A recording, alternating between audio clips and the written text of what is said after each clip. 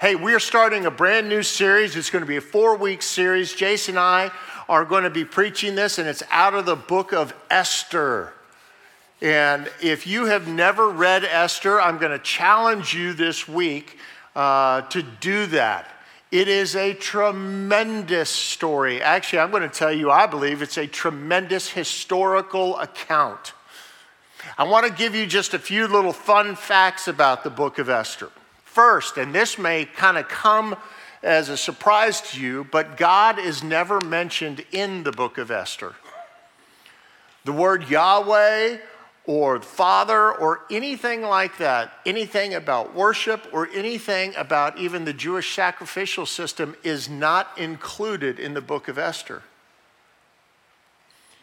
There's a couple other really cool things about it. The account of Esther actually is going to initiate what comes through this account is this celebration, another feast day for the Jewish people, and it's called the Feast of Purim, that comes from the word pure, P-U-R. And pure means dice, all right? And in essence, if you read the story, you're going to find out that dice was thrown to determine when the Jewish people would be annihilated out of the Persian and Media kingdom. But what we're going to see in this, the irony of ironies, is that though God's name is not mentioned in this, God is working in the background all the time. As you read through the book over the course of this week or over the course of the next few weeks, I want you to keep this one word in your mind: reversal. Because what you're going to see the high and the mighty and the powerful and their lives being completely reversed. You're going to see kind of the meek and the lowly whose lives are completely reversed. People of prominence become nothing, and people of nothing become people of prominence. And it's all because of God's sovereignty. As you read through this, you will see what you may say is coincidences. But I will tell you, it is God's sovereignty. It is God working in the background. So, with that in mind, let's go ahead and dive in. And we're going to do a lot of reading. We're going to cover the first 1.5 chapters of Esther, and then we're going to land this plane. So if you got your Bibles, let's go ahead and open it up. It starts off right here in chapter 1, verse 1. And the writer says, this is what happened during the time of Xerxes, the Xerxes who ruled over 127 provinces, stretching from India to Kush. Now, I should have a map up here in just a minute. Sorry, Katie. I want you to see this. This is Xerxes' kingdom, okay? There's 127 provinces, countries that are involved in this. This is Xerxes and the Persian and Media kingdom is the first world superpower.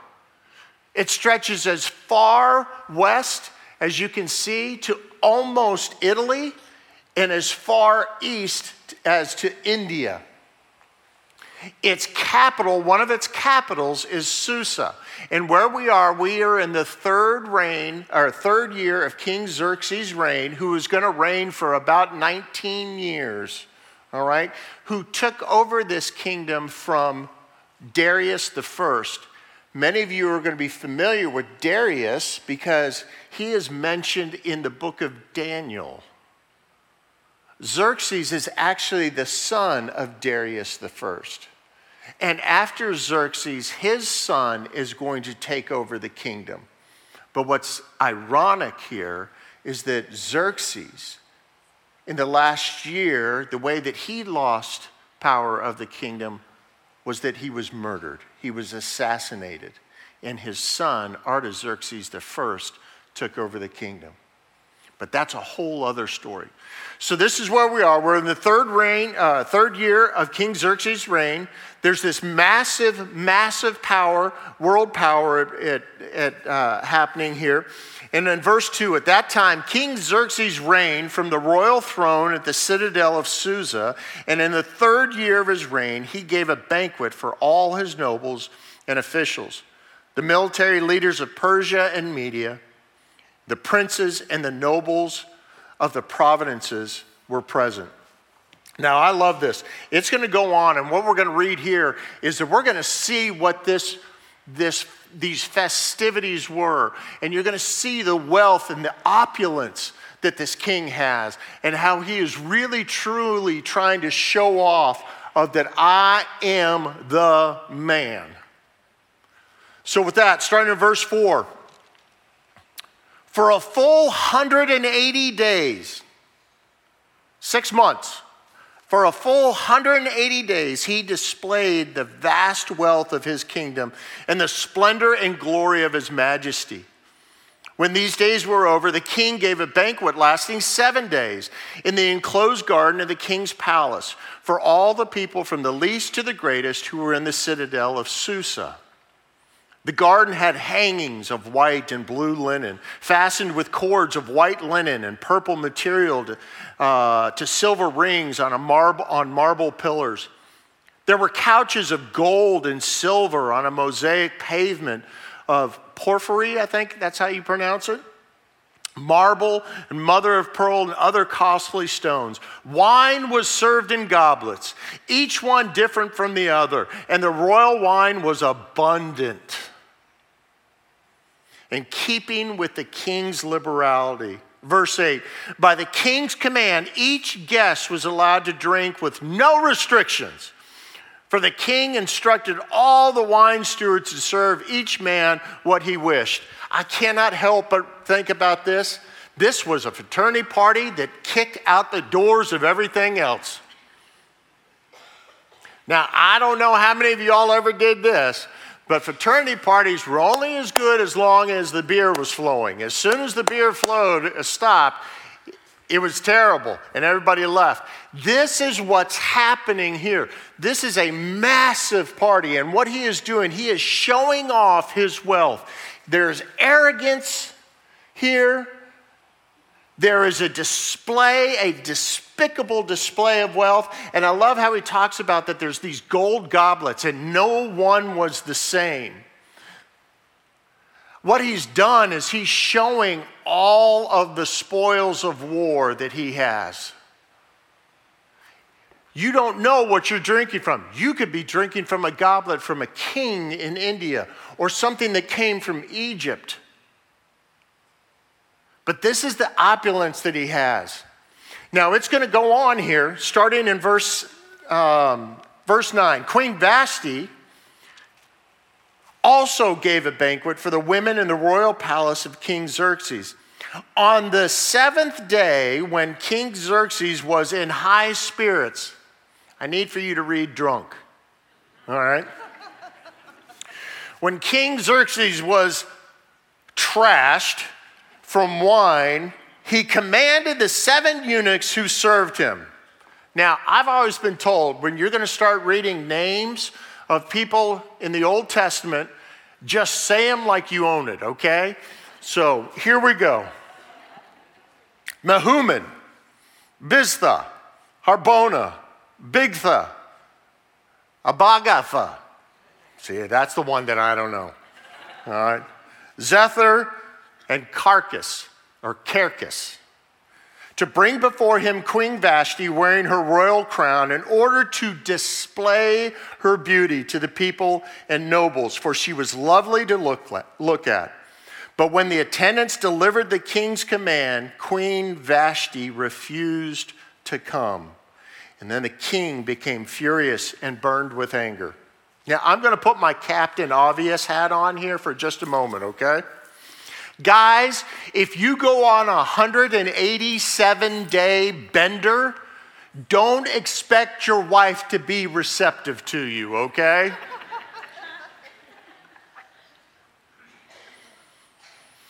What's amazing here One, that Vashti said no. But what's equally amazing is to see the hubris of this king, who after 187 days of doing what he wants to do, showing off who he thinks he is, showing off what he thinks that he collected, and he gets put in his place by his wife.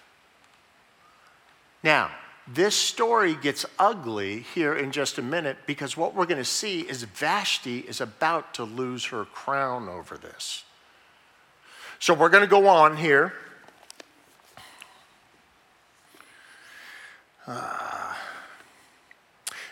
I'm in verse 13, and I don't think we have a slide for this, but since it was customary for the kings to consult experts in matters of the law, he spoke with the wise men who understood the times. Fools. And were closest to the kings. Now, I'm not going to read these names because they're terrible, okay?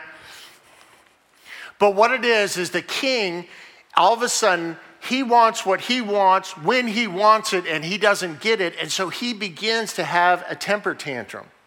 He begins to act like a 3-year-old, and so he brings his attendants around, and he brings his wise men, and I want you to think about guys that are looking at the stars, astrologers, okay? And he's trying to get wisdom from these men that have no wisdom.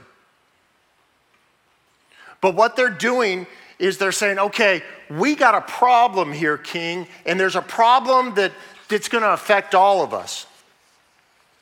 And what's crazy about this is Vashti was asked 7 times by 7 different men to come to see the king, and each time she said no.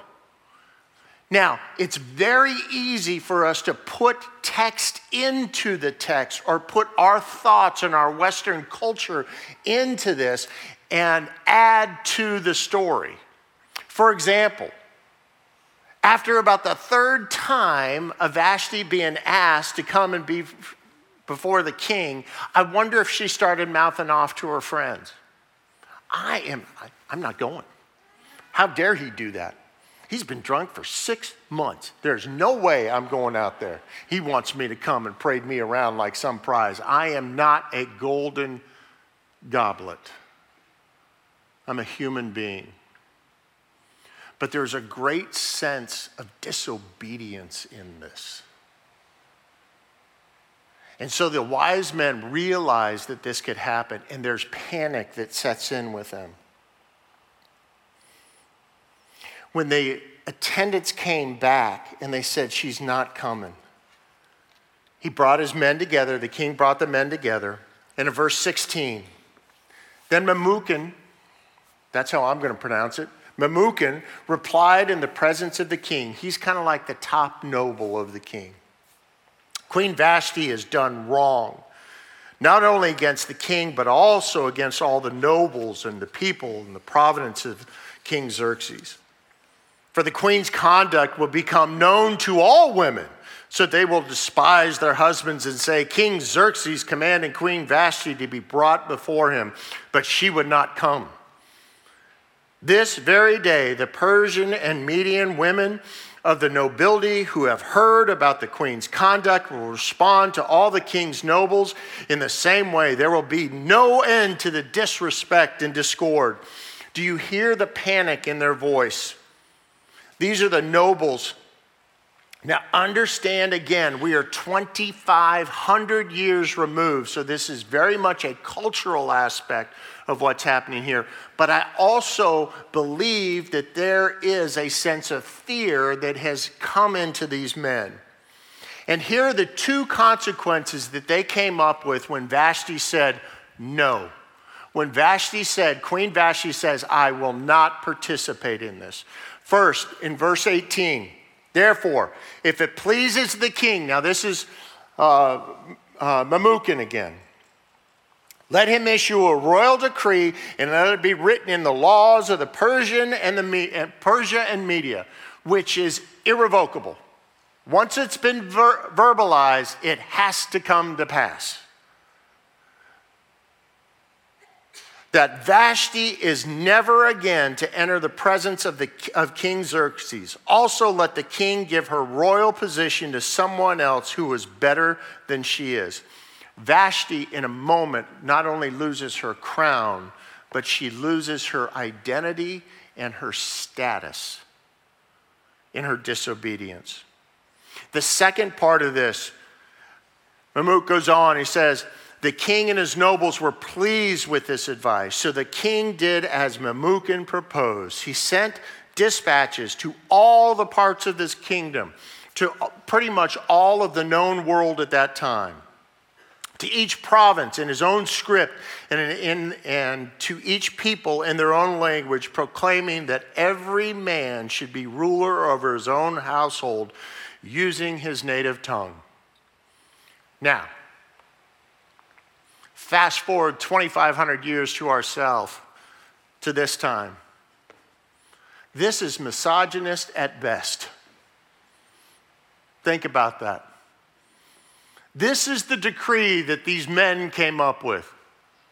I am the man in my house, and we will talk the way that I talk. Just in case there is any question about this, I'm the man.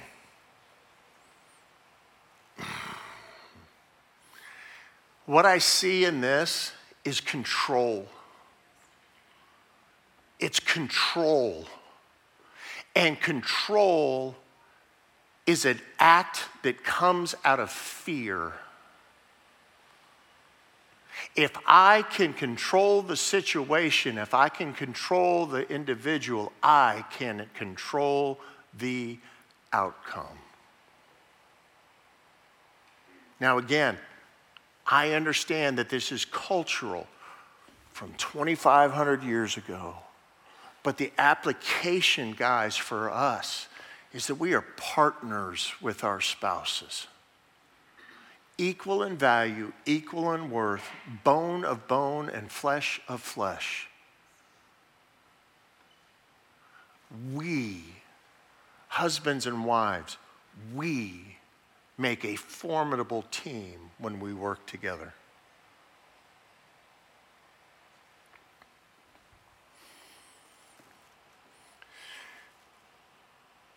Vashti lost everything in her disobedience. Now we're going to roll in and we're going to meet the two heroes, two main characters, because God is the hero. Let's call them our underdogs. It's Mordecai and Esther. Chapter 2, verse 5.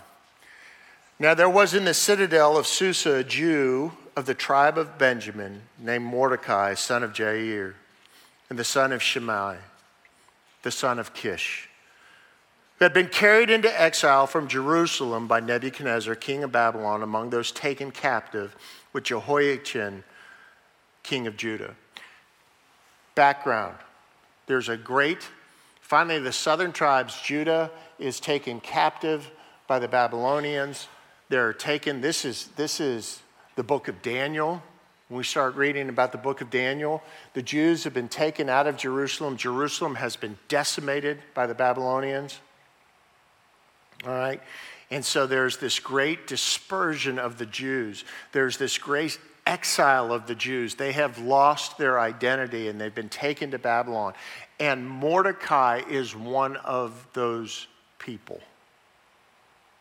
And so he is there, out of his country, away from the temple. The temple has been destroyed anyways. The walls of Jerusalem have been torn down.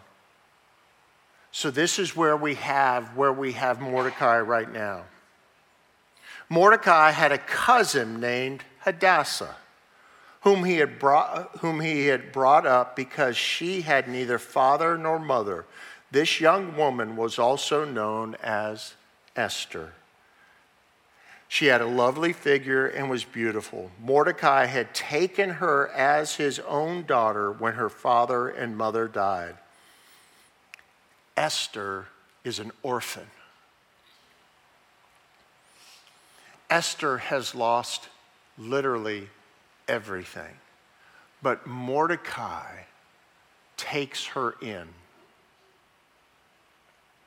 The story's going to go on here because the king has decided, wow, 3 years without a queen, it's time for me to get a queen. And so again, these wise men come together and they have this idea, let's have a beauty contest.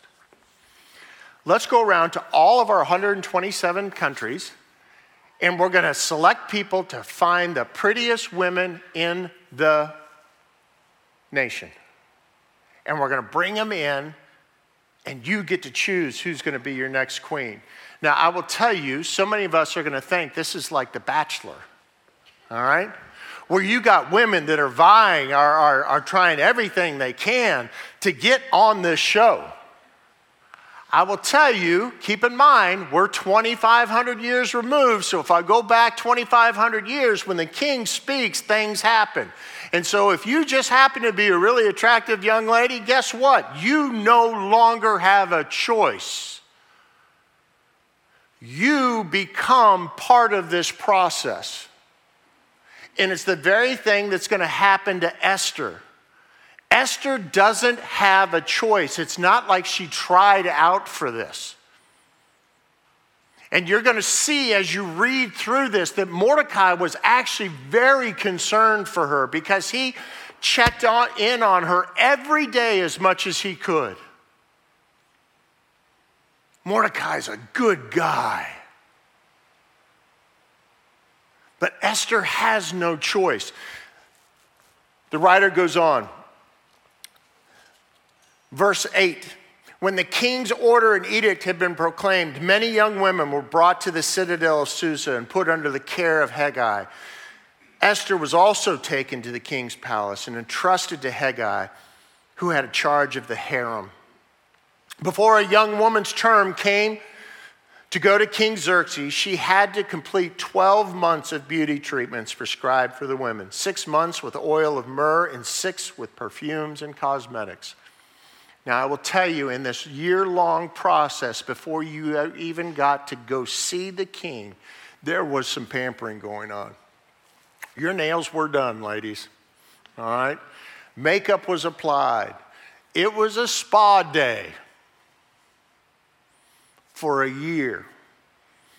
But it was also, and we need to understand that Esther, coming from nothing, all of a sudden, God is absolutely providing for her. Because part of this is now she doesn't have to worry about where food is coming from. She doesn't have to worry about where clothing is coming from. She is living in the palace. And God's hand is on her. The writer goes on. And finally, it was her day to go before the king. In verse 15, when the turn came for Esther, the young woman Mordecai had adopted, the daughter of his uncle Abihail, to go to the king, she asked for nothing other than what Hegai, the king's eunuch, who was in charge of the harem, suggested. And Esther won the favor of everyone who saw her. She was taken to King Xerxes in the royal residence in the 10th month, the month of Tebeth, in the 7th year of his reign. Now, I love this. Apparently, these ladies, when they went to go meet the king, they were allowed to take items to make themselves more appreciated by the king. And I just wonder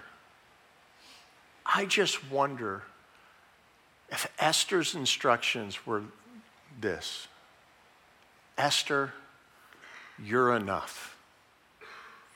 You just be you. Go. And she went.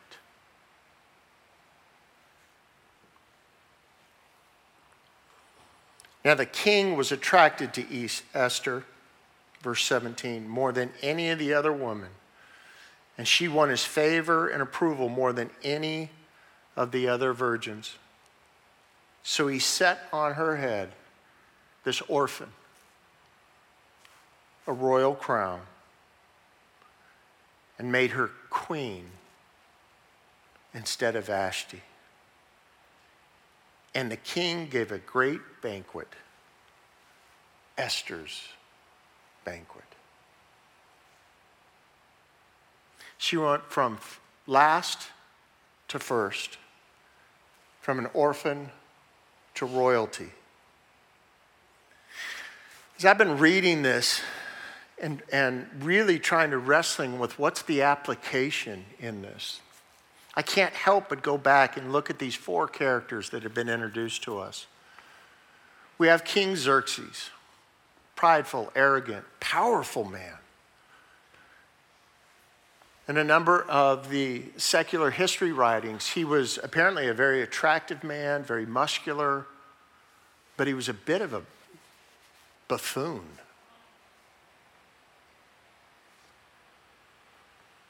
There's Queen Vashti, who equally, I believe, from what I've read, was a very attractive woman. But she also had a hardness to her. And there was a sense of disobedience, but there was also a sense of she was going to be her own person, which I don't think there's anything wrong with. But there's still this idea that in our desire to be strong, we can leave God out of the equation. And we become disobedient. I would tell you, I think Xerxes was oblivious to God because I believe he thought himself to be equal, if not above God. It's hard not to think that when everything that you could ever ask or imagine or want could be brought to you. I think there's application for us in a very affluent society. There are times that we will forget that we really do need a God. I have fresh drinking water. I have 3 cars in the driveway because one for me and my wife and our son. If I'm hungry, I go to the refrigerator. It's easy for us to forget sometimes that we need a God and that we have a God. But I could also be like Queen Vashti and be in defiance, saying, I don't need a God.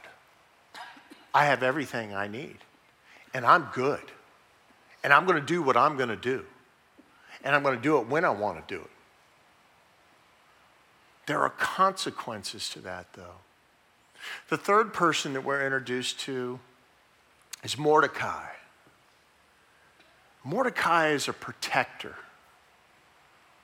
Mordecai comes from a lowly position. You got to understand that he was actually taken into captivity. He was a slave. He had zero nobility within the Persia-Media kingdom. And you're going to see this, though, but he really was not only a protector of Esther, but he became a protector of King Xerxes as well. And then finally we have Esther, our true underdog, an orphan, an outcast, or she could have been an outcast. When her mother and father passed away, she literally had nothing. But Mordecai stepped in. But yet I believe, as we see from the eunuch that was caring for Esther in the harem, she was enough in her own right. But most importantly, even though she may not have wanted to do and be where she was, she still remained obedient.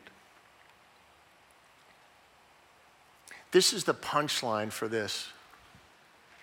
I believe that Mordecai and Esther are truly the underdogs. And it's why, if you haven't read this account, when you read it, you are going to find yourself cheering for Mordecai. You're going to be cheering for Esther. We love the underdogs. We love the stories of people who have overcome so many different obstacles in their lives. Those people that seem like they only get one talent, you only get one shot at this, but they take their shot and they do everything they can and they end up being victorious. We love those stories. And you know why we love those stories so much? It's because all of us, every single one of us, there's some part of our life where we are the underdog. There is something that continues to own us, that is out of our control, that we cannot master on our own, that we cannot get rid of. What is the one thing in your life? What are the 10 things in your life that you keep going back to over and over and over again, and you know they don't work, but I don't know what else to do?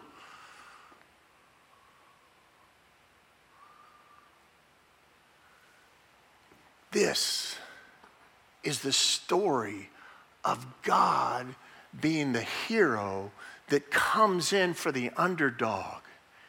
And though it may seem like the deck is stacked against us, that God is working in the background to take us from our lowly place to a place of great prominence. Because at one point, all of us were apart from Jesus Christ. All of us were separated from God. And in that separation from God, though we may not have recognized it, we could not have been any lower on the rung. But it is Christ who brings us up and makes us victorious and gives us victory when we finally realize, I can't do this. I need you. I'm going to ask the worship team to come on out. I want to share something with you. There's a great account in Jesus' ministry. And I know we just covered this in our last series. But I think it's important that we look at this again because I think it ties right in with what's happening here in the first chapter and a half with Esther. There is the account of this rich young ruler that comes to Jesus. And he wants to follow Jesus. And Jesus gives him this great ultimatum. Said, you want to be in my kingdom? Okay. Sell all that you have and come and follow me. And Scripture says that the young man was downcast in his heart, and he walked away because he had great wealth. The disciples then began to start asking Jesus, hey, listen, we've given up everything for you. Where else can we go? Let me just read this. This is Matthew 19. There's in it a slide for it. I just want you all to hear this. Jesus. Just then a man came up to Jesus and asked, Teacher, what good things must I do to have eternal life? Jesus replies, why do you ask me about what is good? There's only one who is good. If you want to enter life, keep the commandments. Which ones? The young ruler asked. Jesus replied, you shall not murder, you shall not commit adultery, you shall not steal, you shall not give false testimony, honor your father and mother, and love your neighbor as yourself. All of these I have kept, the young man said. What do I still lack? Jesus answered him, if you want to be perfect, go and sell your possessions and give to the poor, and you will have treasures in heaven. Then come and follow me. When the young man heard this, he went away sad because he had great wealth. Then Jesus said to his disciples, truly I tell you, it's hard for someone who is rich to enter the kingdom of heaven. It's hard. It's not impossible. It's hard. Again, I tell you, it is easier for a camel to go through the eye of a needle than for someone who is rich to enter the kingdom of God. When the disciples heard this, they were greatly astonished and asked, who then can be saved? Jesus looked at them and said, with man it is impossible, But with God, all things are possible. With man, it is impossible. With God, all things are possible. Peter answered him, "We have left everything to follow you. What then will there be for us?" Jesus said to them, you ready for this? "Truly I tell you, at the renewal of all things, when the Son of Man sits on his glorious throne, you who have followed me will also sit on 12 thrones, judging the 12 tribes of Israel. And everyone who has left houses or brothers or sisters or father or mother or wife or children or fields for my sake will receive 100 times as much. They will inherit eternal life." But this is the key. And this is what I see from Esther. Jesus says, "But many who are first will be last, and the many who are last will be first." When God is working in the background, when we get out of our way and we allow God to work in the background of our life, He takes us from a lowly place and places us in a seat of honor. We go from the underdog to the victor because of Jesus Christ. Not something I did. It's what Jesus does in us. Jesus is the victor in all things. So this is my question for you today. Where are you? Maybe you feel like Queen Vashti and you're sitting pretty high and mighty. Or maybe you feel like you're King Xerxes. I'm good. I got everything I need. What else do I need? Or maybe you're Mordecai. Or maybe you're Esther.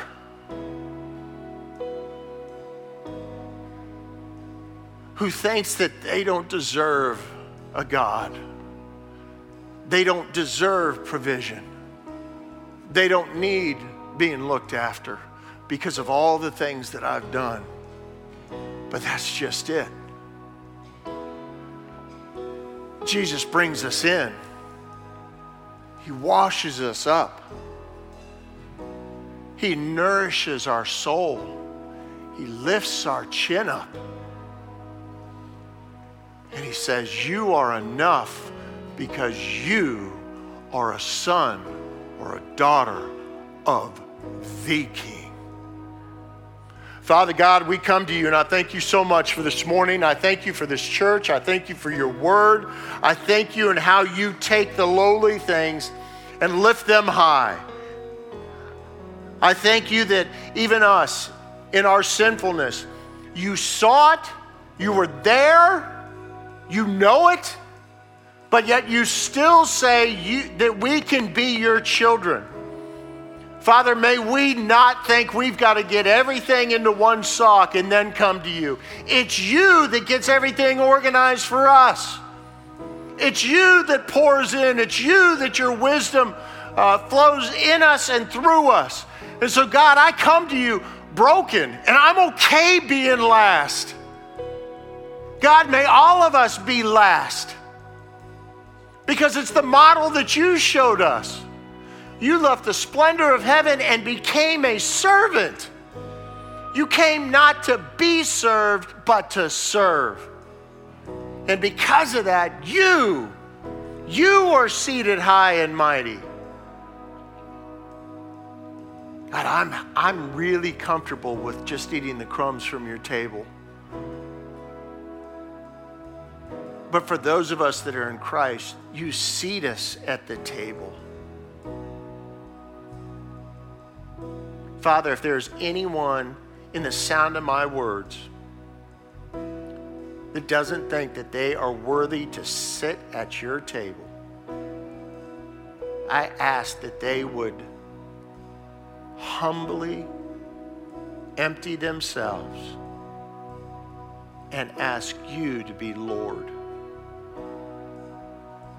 Father, if that is anybody here, may these words that they are going to speak to you be forever changing in their life. God, I'm a sinner in need of a Savior. God, I'd be more than happy to eat the crumbs from your table. But Lord, I'm asking you to be just that, Lord of my life.